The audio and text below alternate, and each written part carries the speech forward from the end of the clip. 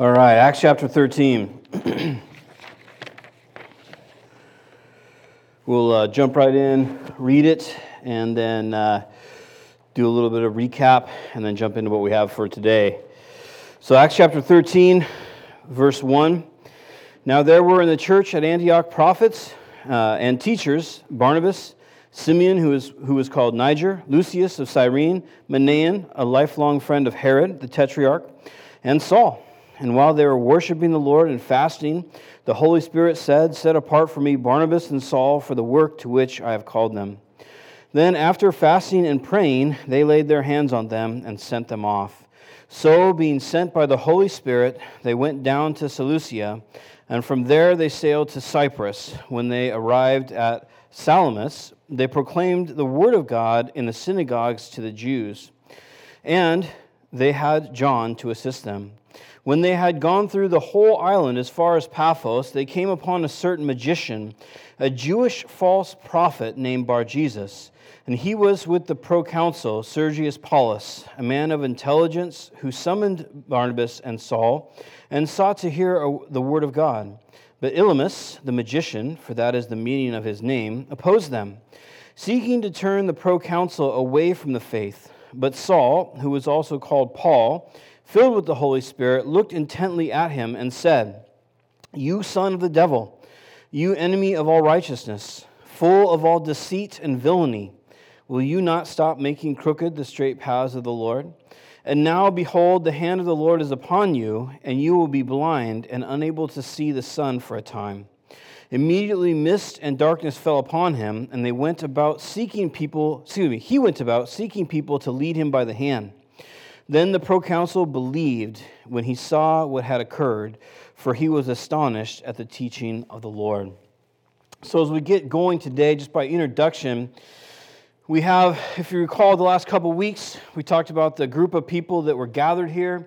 We talked about their callings. We talked about the fact that those verses, or those, I should say, the words in the verses, worshiping and fasting, remember they're in the present active. It's a very important Greek verb tense. Not that we all have to be scholars or something like that, but just to understand that it was not an event. It was not a singular event. That this was a lifestyle of worshiping, and the word there is used service every other time it's used in the New Testament. The idea is, serving the Lord, being in contact with the Lord, and then fasting. The idea of making decisions to abstain. Remember, as we said over and over again, it's very important that abstaining or abstinence is not the end of life or repentance, right? There's no life in abstaining. Abstaining can be good because it may protect you. If you abstain from killing someone when you're very angry, that's good, right? But that's not real life. That's not the experiencing of joy and peace. That's abstaining. So they weren't just not doing some things. The reality is they were engaged in other things. And really, this is, I think, a secret for the Christian life and for repentance. That God doesn't just call us to abstain, He calls us to press in. It's, if you try to empty yourself and you do not fill yourself with Christ and with His Spirit and allow Him to work in our hearts, then abstinence will merely lead to frustration and anger, probably depression and anxiety. So they're not just fasting, they're praying, they're seeking the Lord, and it was a lifestyle that they were involved in. We also talked about the different backgrounds, how they're from different places, they're from different groups of people. You have the one who's from Rome, part of the, or at least very close friends with the authority that took over other people here, other Jews. And they're all getting along. They're all forgiving each other's past. They're not holding it against each other. They're moving forward in this endeavor of serving God. Last week we talked about the fact that the Holy Spirit separated them specifically, that Paul and Barnabas, or Barnabas and Paul, however you'd like to say it, that they had a ministry that was for them and God called them to it. And how important it is for us to be those that are really walking in whatever God calls us to walk in. Whatever ministry He's introducing for us, the importance of us being involved in that ministry. We also talked about just this idea that it was the Spirit that called Him, that when we minister, that we minister not just for people. Oftentimes our ministry will end up ministering to people, right?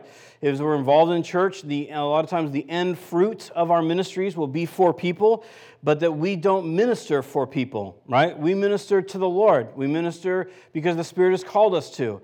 As soon as our attention shifts from what God has called us to do and walking in that to, I'm actually doing this for the people, again, it ends poorly. I don't know if you've noticed this before, but every once in a while, people are unthankful. Just sometimes, right? Every once in a while, you may, at church, become unappreciated. It's surprising, but it will happen, right? We can never move from a place of saying, I'm serving Jesus in the ministry He's called me to a place where I say to myself, I'm doing this because it makes me feel good, it makes other people feel good, it makes me feel appreciated, it makes other people feel appreciated. All the reasons that can be benefits, obviously. There's nothing wrong with being appreciated. There's nothing wrong with wanting to help people. But if those are our motivations, those motivations will dry up and we'll be left, again, angry, bitter, all sorts of crazy emotions kind of going on. So this morning I want to kind of kick off. We have a great cross-section here of the ministry. And again, just like last week, what did we define the ministry as? Not as what happens at church or getting paid by the church or something like that, but our involvement, every one of us, our involvement in seeing the kingdom of God built. In whatever fashion that is. If you're seeing the kingdom of God built because you're emptying the trashes to the glory of God, if you're seeing the kingdom of God built because you're ministering at the water cooler at work or whatever it might be, that's our definition for ministry. Not just doing stuff at church or having a title at church or something like that. So in that vein of working in ministry, just going to talk about some things that I even had a title this morning. Luke said I should have titles, so I'm going to start rocking titles. It's the idea, here, are you guys ready for the title? If I have it, you better write it down. I'm just kidding. I don't care if you write it down. It's ideas on longevity in the ministry. That's what we're going to talk about today. Ideas on longevity in the ministry. The average, I've read a couple different times from Barna Studies, and again, this is kind of pastoral, kind of getting to that church central idea, but the average pastor lasts something like 3 to 4 years at a church, and then the average youth pastor lasts about a year and a half. And that they have some pretty radical statistics about people that are quitting the ministry and all these different things. Now, granted, this is Barna, so it would be the entire nation, every denomination, everything. So take that into account. But the thing about ministering, which just means service, right? The thing about ministering is that it can grow bothersome, it can grow tiresome, it can grow annoying, it can grow lonely. It can grow all sorts of ways that we can respond negatively to. And so what we have is this amazing cross-section. We don't know how long it is, but we know it was very long as far as distance. I think we even have, we're getting crazy here, I think we have a map. Yeah. Pretty soon I'm going to get my own parking space or something. I'm just kidding. If you ever see that, just go to another church. But so what you see is Antioch, right? So they start in Antioch, and then they go to Seleucia, like we were reading. So it's about 16 miles. From Seleucia, they catch a boat, and they go to Salamis, okay? So that's about 160 to 180 mile trek on the boat. From there, presumably, they walk about 130 miles from Salamis to Paphos, and then it's not on this map, but then they're going to take another boat from Paphos, and they're going to go almost due north to Perga, okay? So remember, this is by, ancient boat. There's no cars, there's no pleasure liners. It's by, one sail and oars that they're taking this 160-mile, 180-mile boat trip. After that, they're going to do all that hiking.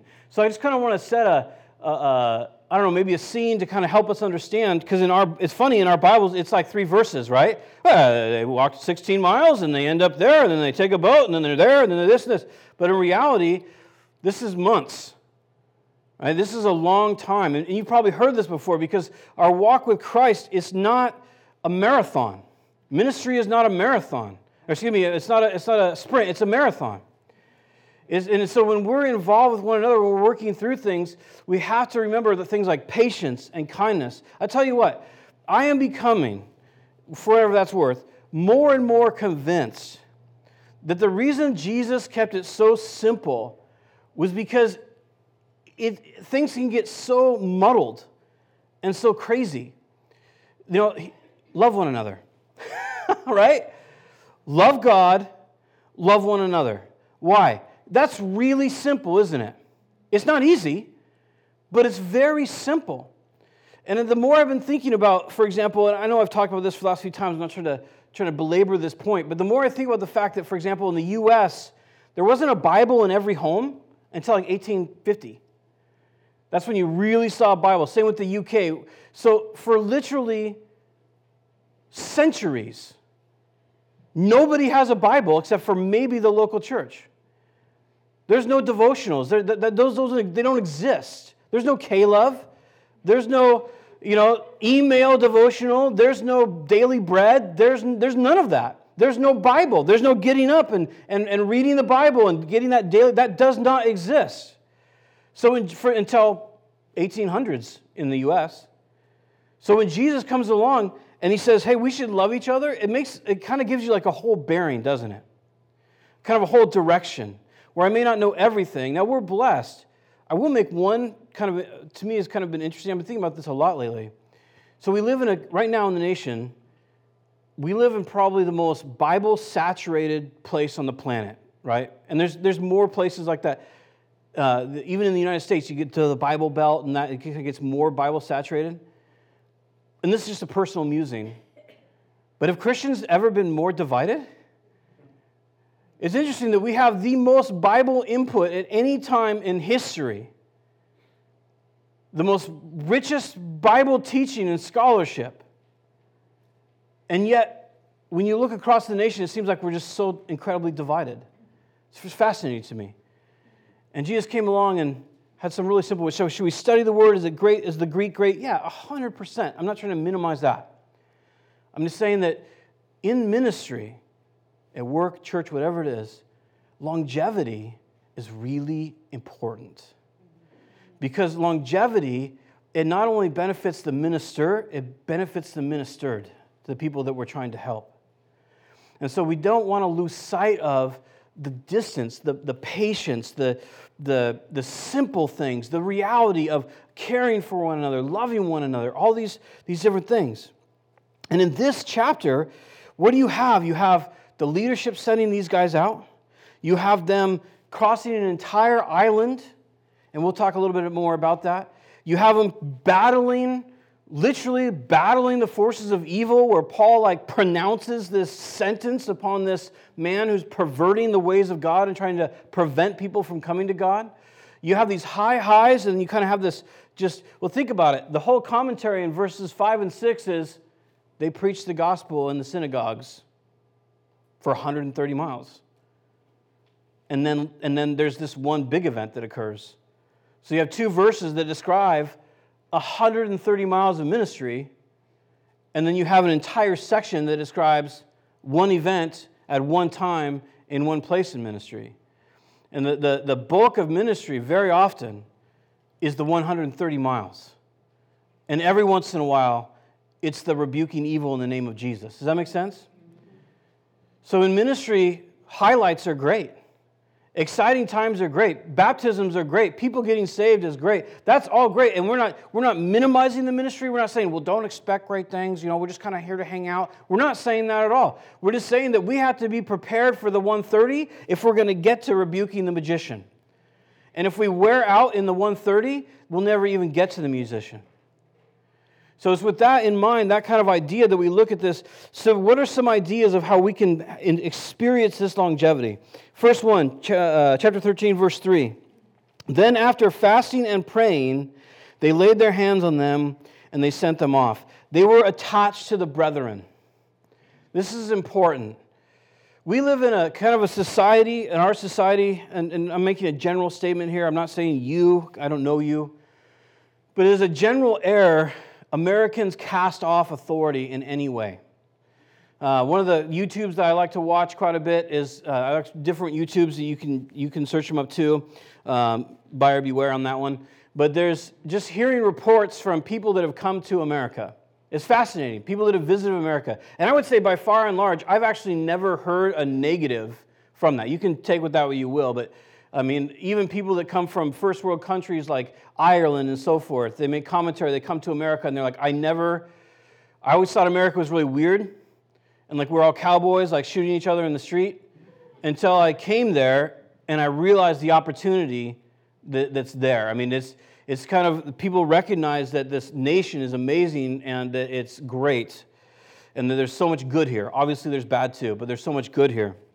But one of the things that almost every one of those videos that I've ever seen, when people that visit the United States, they also say the same thing. Americans do not care what people do or say around them. They're like, they call us, in England, they call us cowboys. Literally not like we like to rope steer, but in the idea that we do whatever we want. We just ride a horse and get crazy, and we do not care about authority and so forth. And so that's a universal kind of interpretation that a lot of people have when they come to visit. What's my point? Societally, if you remember, a couple hundred years ago, we didn't want to pay taxes on tea, so we chucked it in a harbor. I mean, think about that for a second. We're like, oh yeah, king? Boop. What now? Right? Our nation is literally founded on giving the bird to a king. And I'm not saying that's good or bad. I'm just saying that we have this culture of just being like, nobody's going to tell me what I'm going to do. I'm going to do what I want to do, and I'm going to do it my way.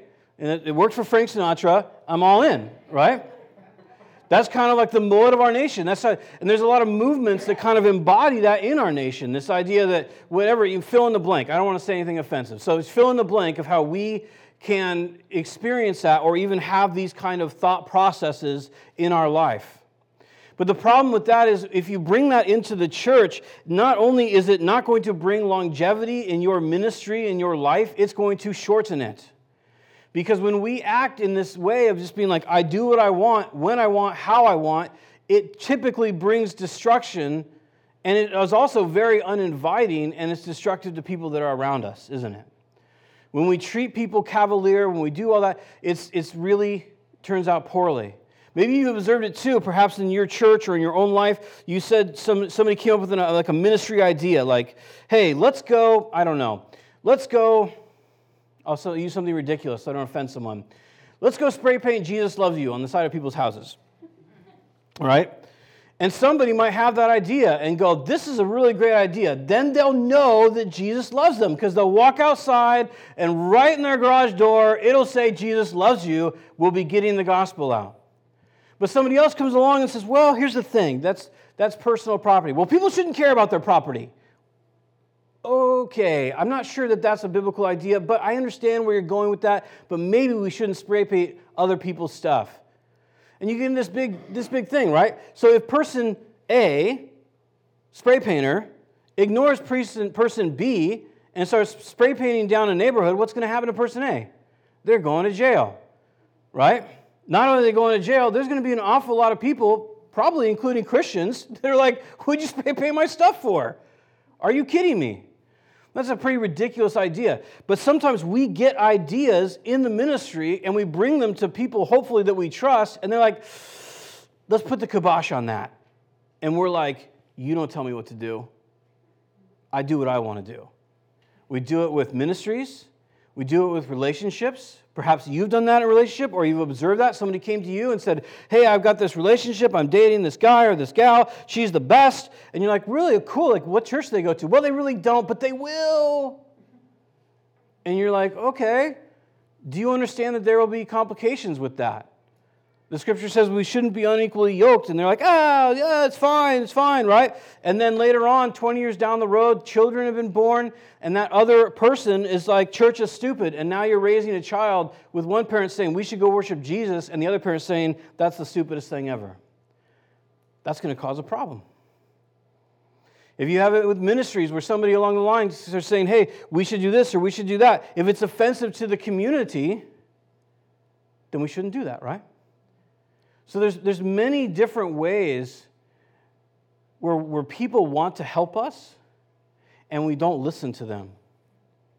And so if we want to stick to a longevity in the ministry or at least make it easier on ourselves to be able to have that patience and that longevity, listening to people around us is important.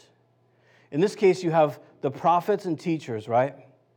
And this is a really cool picture because they go, they're praying together, they're fasting together. We've talked about that. And then the Spirit says, hey, these are the people, I want this ministry, and you send them away. And their response is what? To fast and pray again. And then to lay hands on them. And it's interesting because the wording is fantastic. It says, then after fasting and praying, they laid hands on them, which is kind of a picture of the fact that anointing, that yes, we're on board with this. This is a great plan. We believe this is exactly what God wants. And it says, and they sent them off. But verse 4, so it says, they sent them off, being the prophets and teachers. Verse 4, so being sent out by the Holy Spirit. You catch that? So it was the brethren that sent him out, but the commentary of the Bible is that it was the Holy Spirit that sent him out. It came through the brethren. Now here's the thing, and I want to be very careful here. For some of us, even mentioning the idea of church authority, we kind of are like, wait, what? What do you tell me nothing. I do it can be like scary, right? Because our minds flash to weird cults where you have to trade your genes in with the elders and they decide if they're worn out or not. Right? Or weird cults that try to control your relationships. Weird, kind of shepherding movement where the pastor says everything and that's law. And that's obviously broken and unhealthy. So if the mere mention of church government or church authority brings you to this place of like oppression and fear and that somehow somebody's trying to get you, if you've had a bad experience, we're not talking about that. We're not even referencing that that's the idea behind church leadership or anything like that. We're looking at the idea of just people that are walking together. In this case, they were leaders of churches or to gather together at one church, and they're walking together, ministering to the Lord together, and then out of that comes a certain fruit, right? In fact, Hebrews 13, if you want to flip over there, and let me just say this too.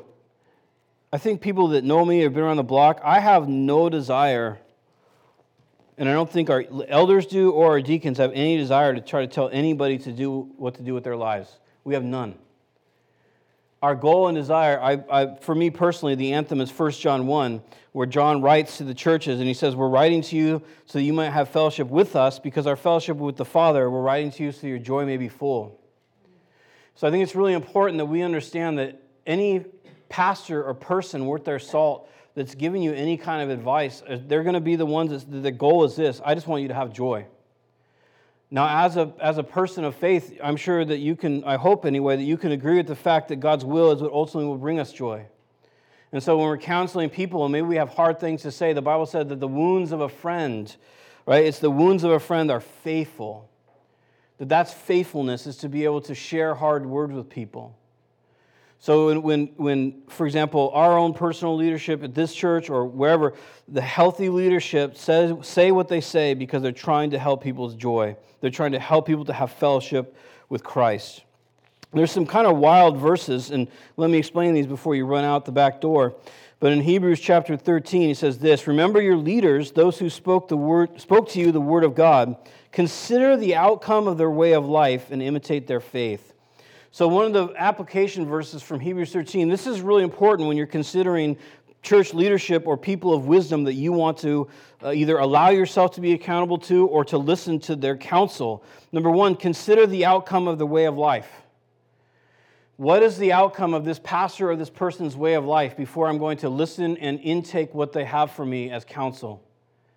You could turn to 1 Timothy 3 and you can see literal requirements for elders and deacons. Not brawlers, not quarrelsome, apt to teach, people that want to help and bring other people along. So we're not talking about blind submission and weirdness.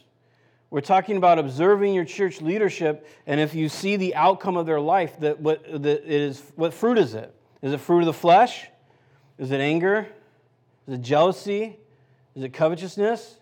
If you find that to be the outcome of the faith of your church leadership, then I would encourage you to go and talk to them. We have an open door policy. You could talk to any one of us about anything. It's fine. I had a lady come here telling me one time, she's like, I'm not going to listen to you because of your beady little eyes. I was like, well, that's cool. I hope you find a big-eyed pastor somewhere. What do you want me to do with that? It's fine. So we want to be an open book here. We want to be open to what you have. But there's still the reality, he says, you should consider your leaders. Again, this is obviously a very weird topic to talk about, right? because it can become very self-centered. It could become this where I'm trying to give some lecture about, you should listen to us because doggone it, we're wise. But that's not what we're saying. You can evaluate for yourself whether you should listen to us. You can evaluate the fruit of this church, the fruit of my life, the fruit of our elders' lives, the fruit of our deacons' lives. You can evaluate that for yourself. And then decide, what are the motivation of these people? Are the motivation of these people to see my best, to see my joy, to see my peace? Or is the motivation of these people to get money? Or is it to gain stature? I mean, we do have like 10 views a week on our YouTube, so I know. Me and Dan TDM are like this. Right? What is our motivation here? What are we doing here?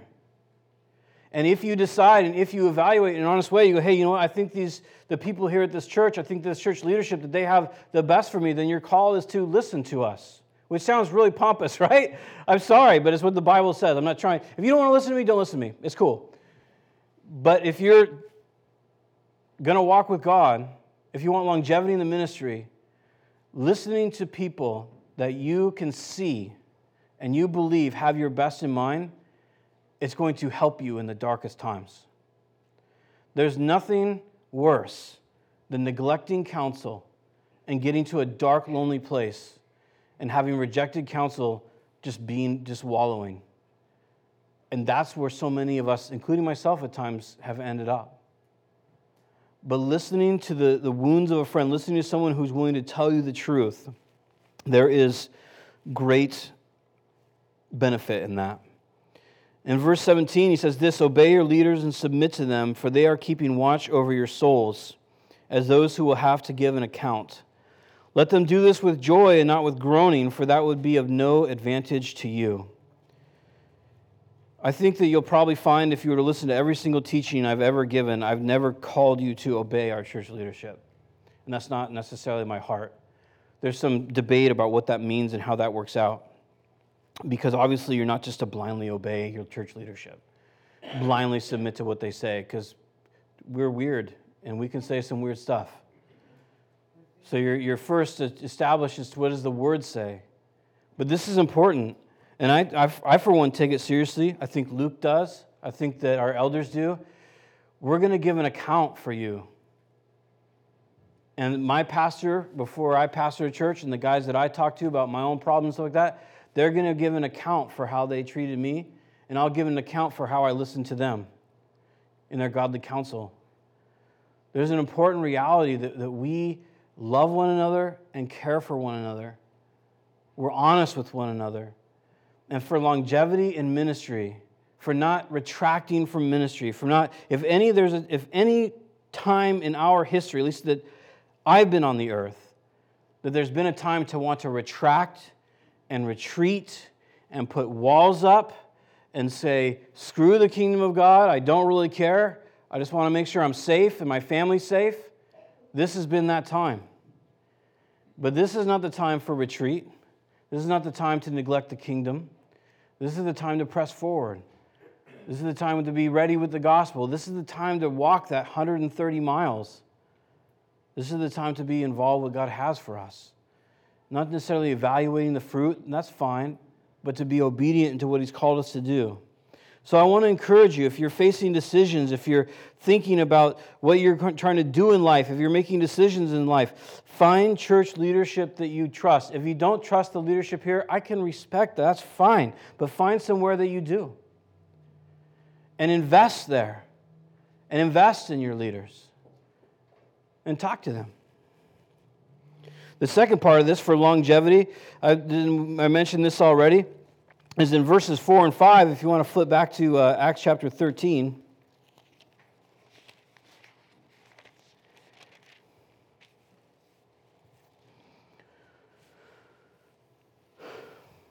Well, actually, before we go on, I pretty rarely do this, but I think it's important because this is such a weird topic, or at least a weird topic to talk about. Does anybody have any questions? Anything you want to ask or say? It's fine if you do. I'll be glad to answer any questions about anything we do at the church. Try to be an open door. Wondering about the money? We can show you how the money works, who counts it when it goes to the bank. I never see the money. I have no idea who gives. It's that way on purpose. Have any questions about deacons and how they got to be deacons, or Be glad to answer them. So if you have any questions, feel free to, you can ask now or ask me later, because we want to be an open book. And I can speak for John Powell and Mark Oglesby. John's in with the kids. Mark works the Cranberries, so he'll be gone till the end of November. But honest to goodnessly, we meet every Friday, and we really only care for your joy. We have no other interest in that. So if you have any questions, we are always available to answer those. I think my cell phone number is on the back of the bulletins. It used to be. It's 360-244-5558.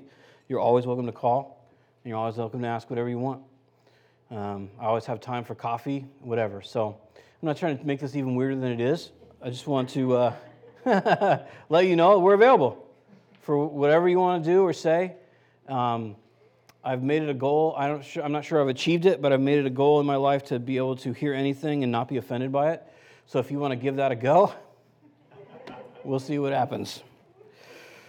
All right, let's move on then. So verse 4 and 5. So being sent out by the Holy Spirit. Man, it's so important that the Spirit of God is who sent you out. Not bitterness, not anger, anything like that. In any ministry we're involved in. So being sent out by the Holy Spirit, they went to Seleucia, and from there they sailed to Cyprus. And when they arrived at Salamis, they proclaimed the word of God in the synagogues to the Jews, and they had John to assist them. Verse 6.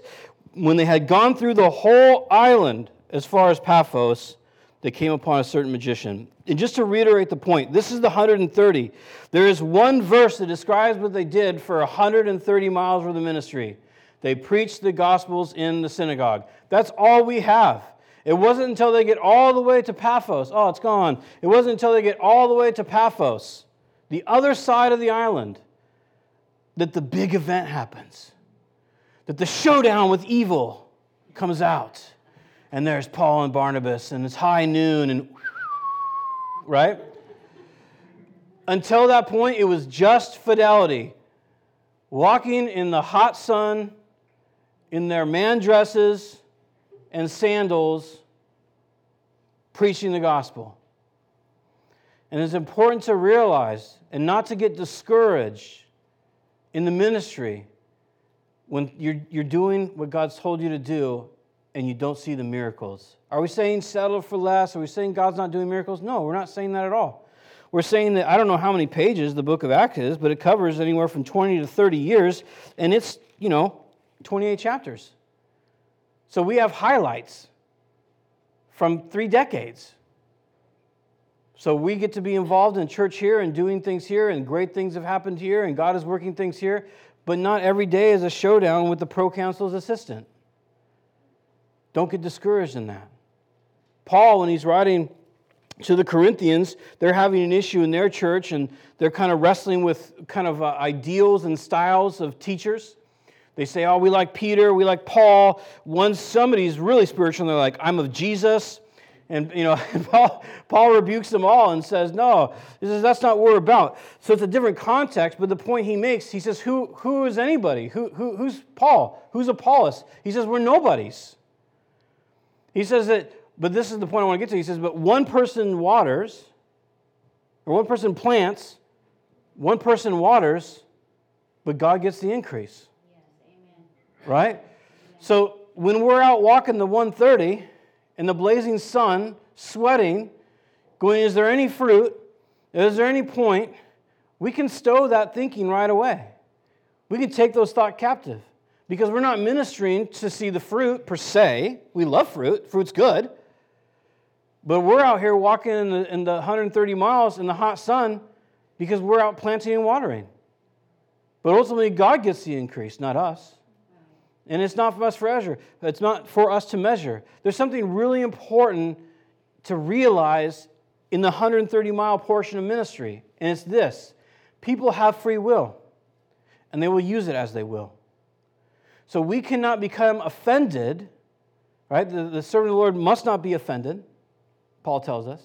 We cannot be offended because people exercise their free will to reject us. Sometimes they reject us, sometimes they reject the message. But either way, it's not for us to be offended over. It's not for us to be angry over. It's fine to be sorrowful. I wish you would receive Jesus. But then we leave it. You'll notice that multiple times the the disciples, they dust the feet, right? Jesus sends them out, and then when they get done with their ministry, when they were rejected, what did they do? It says that they dusted the sand off their feet. This was actually a normal thing that a lot of the prophets is an Old Testament idea. And the idea isn't so much like, forget you, we hate you, you're stupid. But the idea is more along the lines of, I'm dusting the sandals off my feet. I went there, I ministered, I'm not even going to let your dirt follow me. I'm done.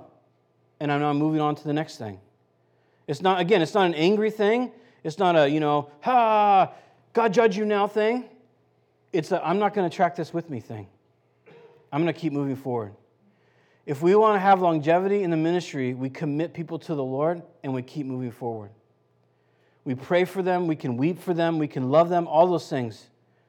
But we can't live and die with them. We can't try to force them. We can't try to be angry with them or offended with them. We can pray and let them do what they're going to do with their free will, which is probably the most difficult part of ministry.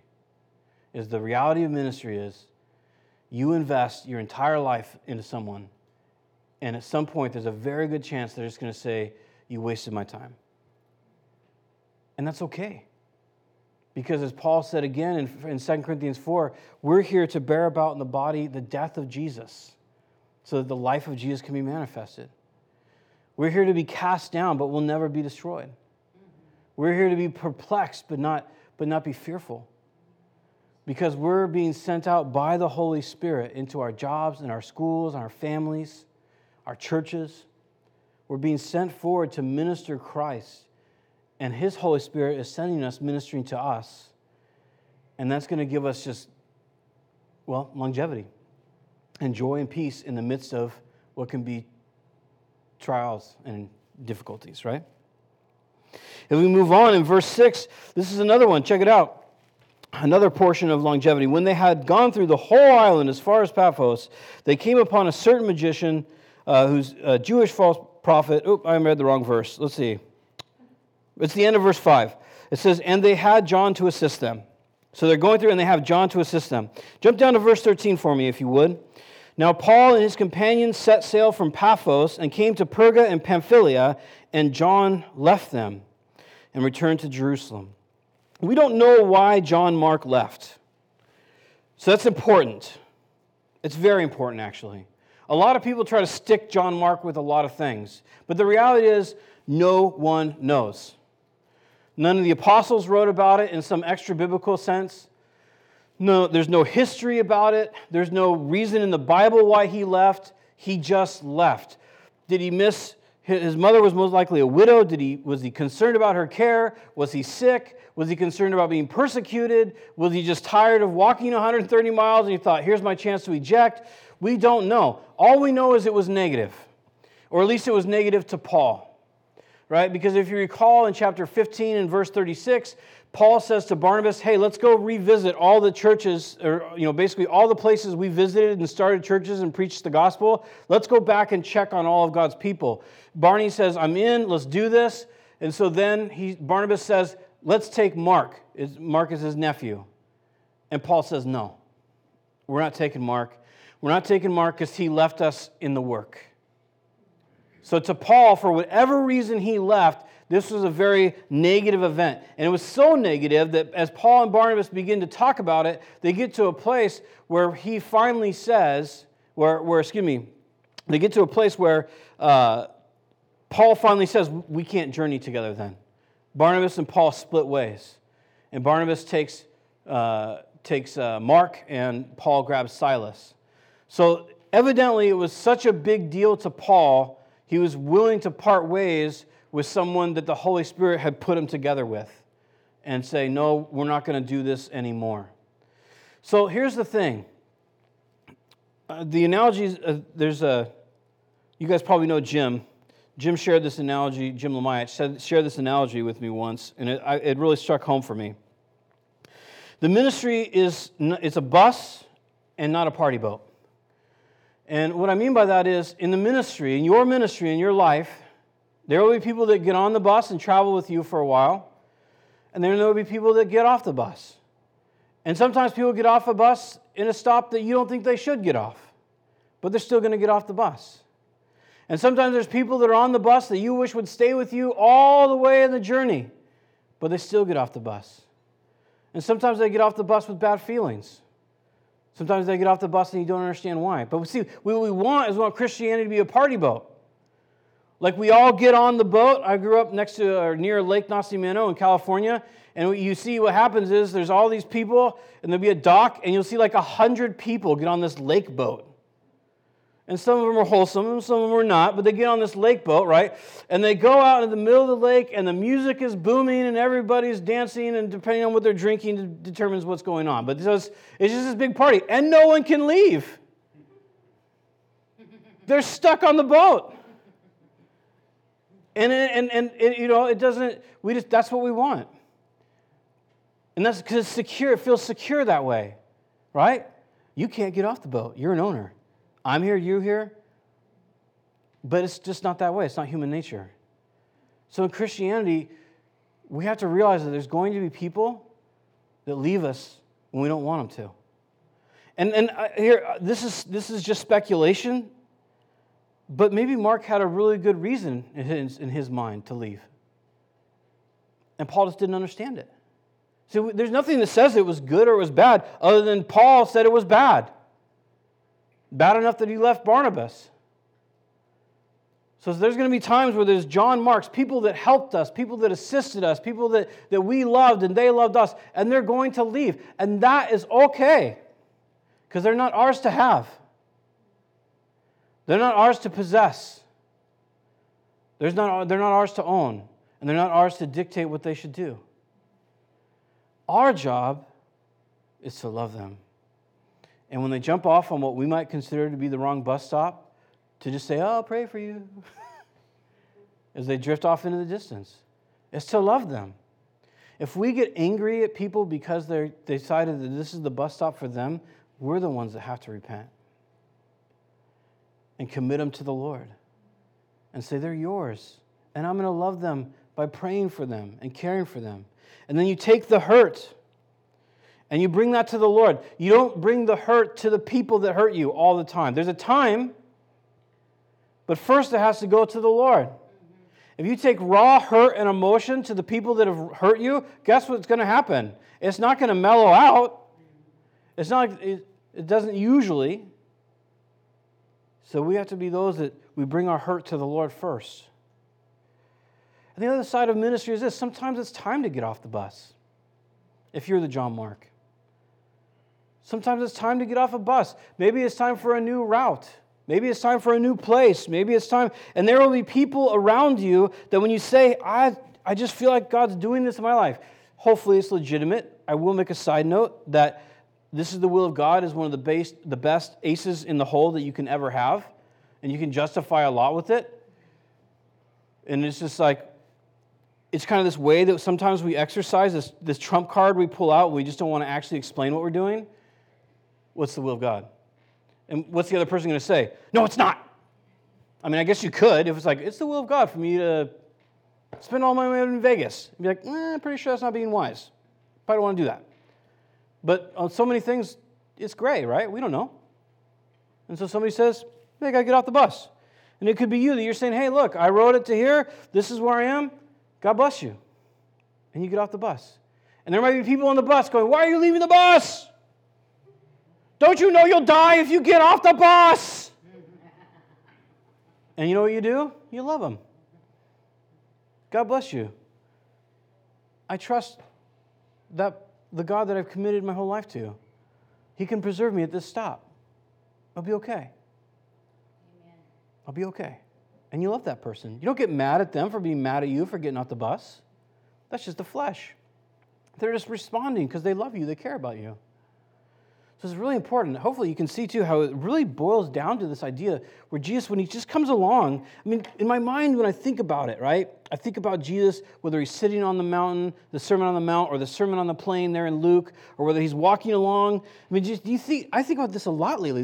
Just the fact that the parables, like Jesus is literally walking down the street when He gives the parables.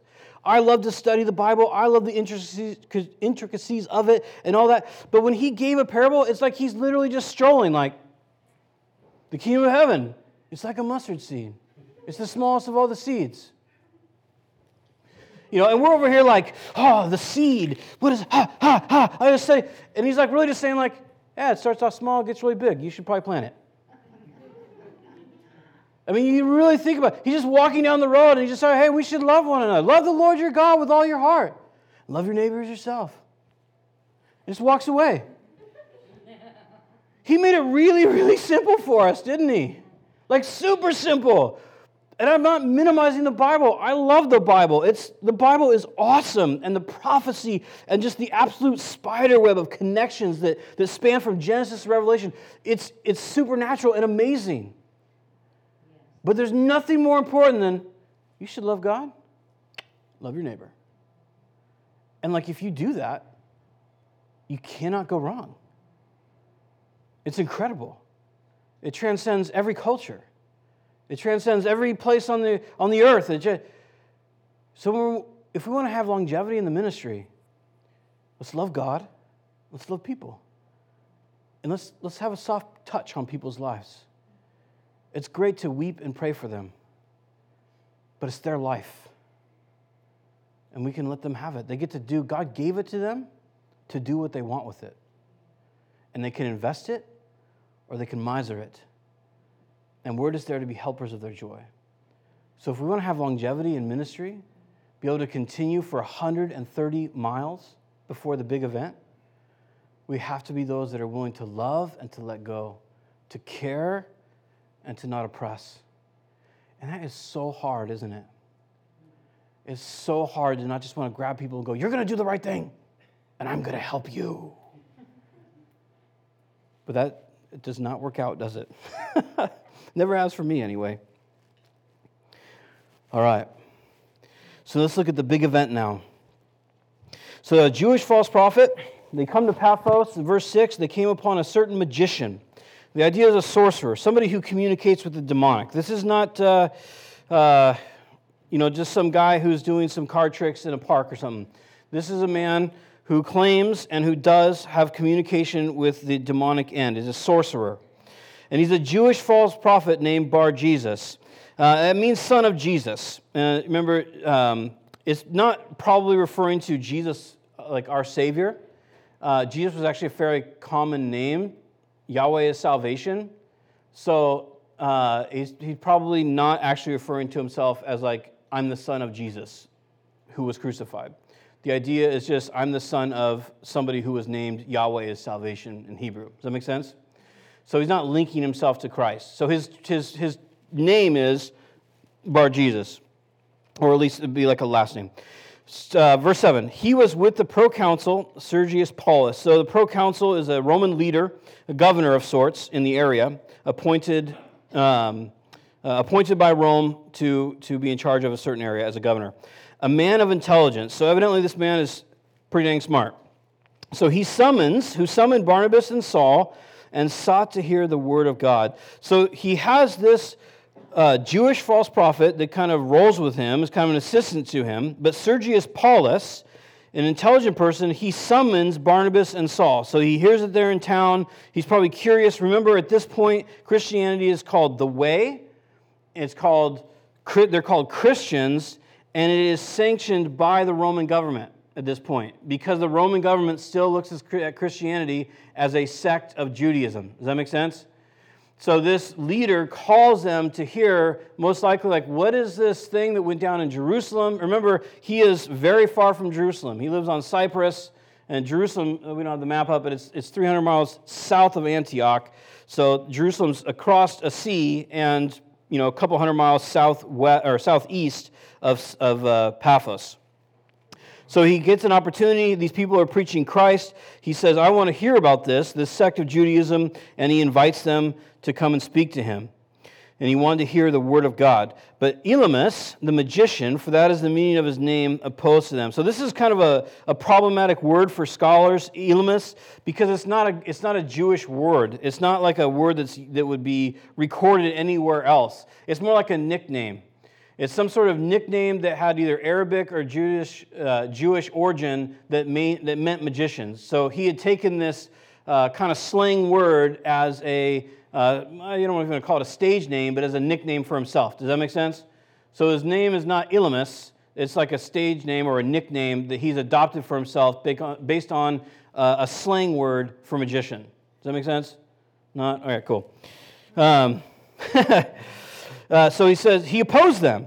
So this is different. This man is not passive about it. He's not just kind of like checking things out. He actually opposes them. Perhaps he didn't want to lose his position, whatever it was, but he was seeking to turn the proconsul away from the faith. So this person is not just some average Joe. He's communing with demonic forces, and his goal here is to stop the proconsul from hearing anything about faith in Jesus Christ. But Saul, who was also called Paul, filled with the Holy Spirit, looked intently at him. Now I want to pause here for a second. This is really important. Paul, filled with the Holy Spirit. Okay, this isn't Paul just going off half-cocked. I don't like you and your magician shenanigans, so I'm now going to pronounce curses upon you. It would be Paul who would write in the Colossians. This is, I think, a good balance for us to look at. When Paul writes to Colossae, he says there in Colossians chapter 4, in verse 5, he says, "Walk in wisdom toward outsiders, making the best use of the time. Let your speech always be gracious, seasoned with salt, so that you may know how you ought to answer each person." So Paul's philosophy of dealing with outsiders is to use speech that is gracious, seasoned with salt. That doesn't mean so it's irritating to a wound. It means so that it's palatable, so people can digest it. They'll eat it and digest it. Obviously, that's a metaphor. So that you may know how you ought to answer each person. So he's saying use wisdom, walk in wisdom. Remember, knowledge is knowing something, and wisdom is properly applying the knowledge that you have. Right? Knowledge is knowing that something is hot. Wisdom is not touching that thing that is hot. Does that make sense? So he says Paul's life call, his Holy Spirit-inspired word, is that when we are dealing with outsiders, we ought to use wisdom and respond graciously with words that are seasoned with salt. In this case, he is filled with the Holy Spirit, and this is what he says. "You son of the devil, you enemy of all righteousness, full of all deceit and villainy, will you not stop making crooked the paths of the Lord? And now, behold, the hand of the Lord is upon you, and you will be blind and unable to see the sun for a time." So, this seems to be a little different than being gracious with all your words, doesn't it? But what is the key phrase that occurs right before he says this? Paul being filled with the Holy Spirit. This was a Spirit-led pronunciation or prophetic utterance that was given to a person who had a very distinct agenda to stop the Word of God from moving forward. Does that make sense? This person was known for communicating with devils, with demons, and the demonic realm, and then channeling that power and that energy in whatever it was that he was doing. So I think it's noteworthy that we're careful before we want to unleash some sort of tongue lashing on someone. Does that make sense? So what Paul says, there's actually a lot of similarities in this passage in the wording. For example, Paul was the Lord's hand was upon Paul, and he was knocked off his donkey. Or excuse me, he just fell over and he saw the Lord. Paul was blind for 3 days after he cried out to the Lord. This guy's blind. But what you see are two different responses. Paul's responses were, "Who are you, Lord, and what do you want me to do?" Paul's response to his blindness, if you recall, when God taps Agabus on the shoulder and says, "Hey, you should go talk to this," or Ananias, "Hey, you should go talk to this guy," and he tells him, "He is praying. Go see Paul. He is praying." So Paul's blindness resulted in fasting and praying. Paul's humbling resulted in, "Who are you and what do you want me to do?" But this person's humbling resulted in him, it says there, searching around for people to lead him by the hand. So one person who received the knocking down, the humbling, embraced Christ. This person was unwilling to, as far as we know, produce any sort of humility.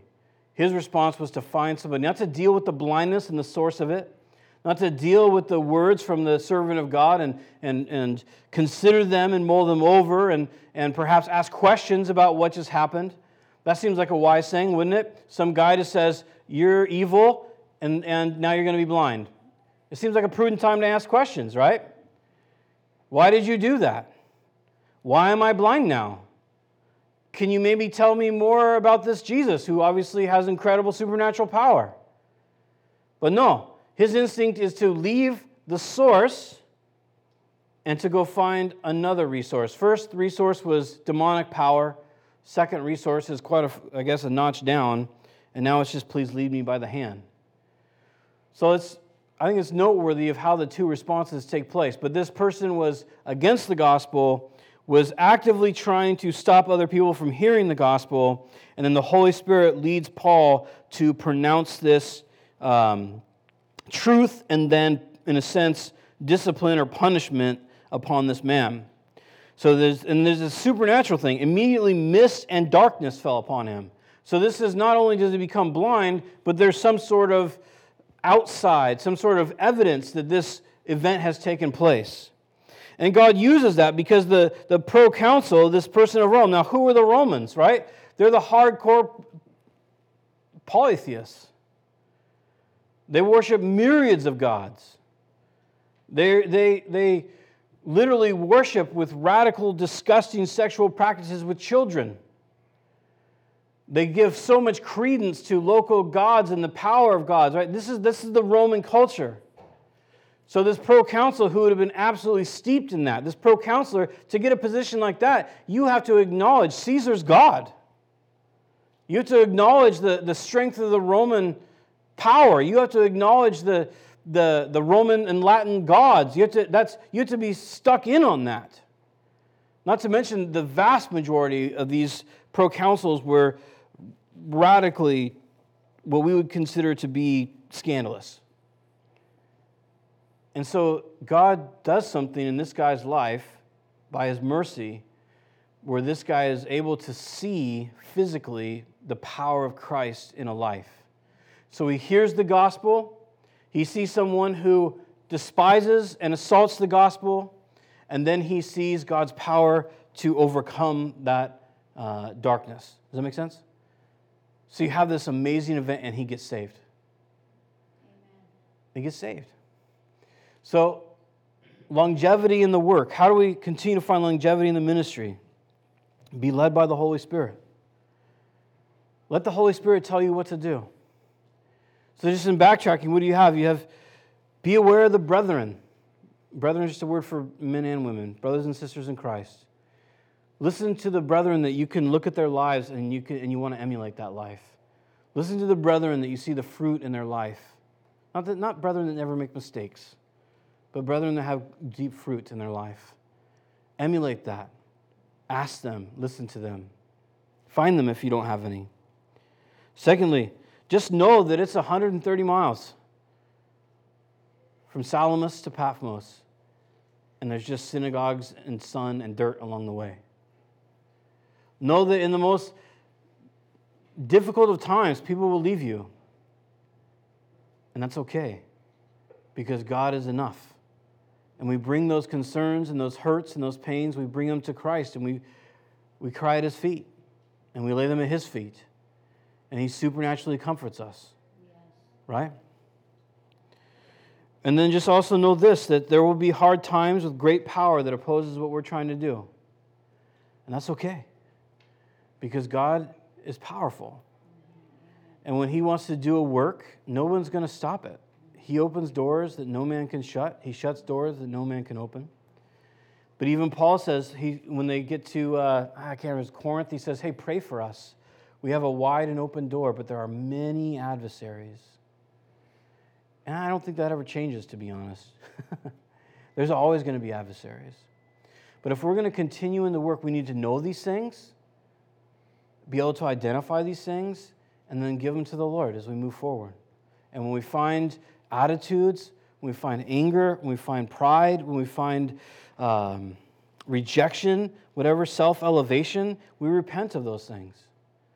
Because if we don't, we're just not going to last and be effective for God's kingdom. It just won't work. But God has great things for us. So the scripture says, do not grow weary in well-doing, knowing that if we faint not, we shall reap. Let's pray.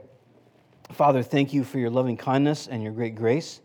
Lord, thank you for the many, many blessings that we have. Lord, thank you that you never rewarded us according to our iniquities. Lord, thank you that you've never required us of us what our sins have merited. But Lord, thank you that you've just ministered to us grace upon grace. Help us, Lord, to love you and to love our neighbor and our brethren. Help us, Lord, to minister grace to our brethren. Help us, Lord, to be able to witness people doing things that we don't think they should and to love them. Lord, help us not to do the things that we think we should and ignore what we know is right. Lord, we just commit our hearts to you and we thank you that you're for this great endeavor, for your work, for your ministry. Thank you that you've given us a calling that's eternal, a calling that has fruit that cannot be destroyed, a calling that brings you nearer to us and us to you, and that we get to be helpers of people's joy. Help us to minister to outsiders with wisdom and to keep our words gracious. Help us to know when the Holy Spirit's calling us to call evil, evil. Lord, we really want to serve you, and we really want to be kind of good at it. So would you please continue to encourage us and convict us and fill us with your Holy Spirit. We commit our hearts to you. Thank you for food that we get to eat together today. We pray, bless our fellowship and our lunch, and we ask this in Jesus' name. Amen.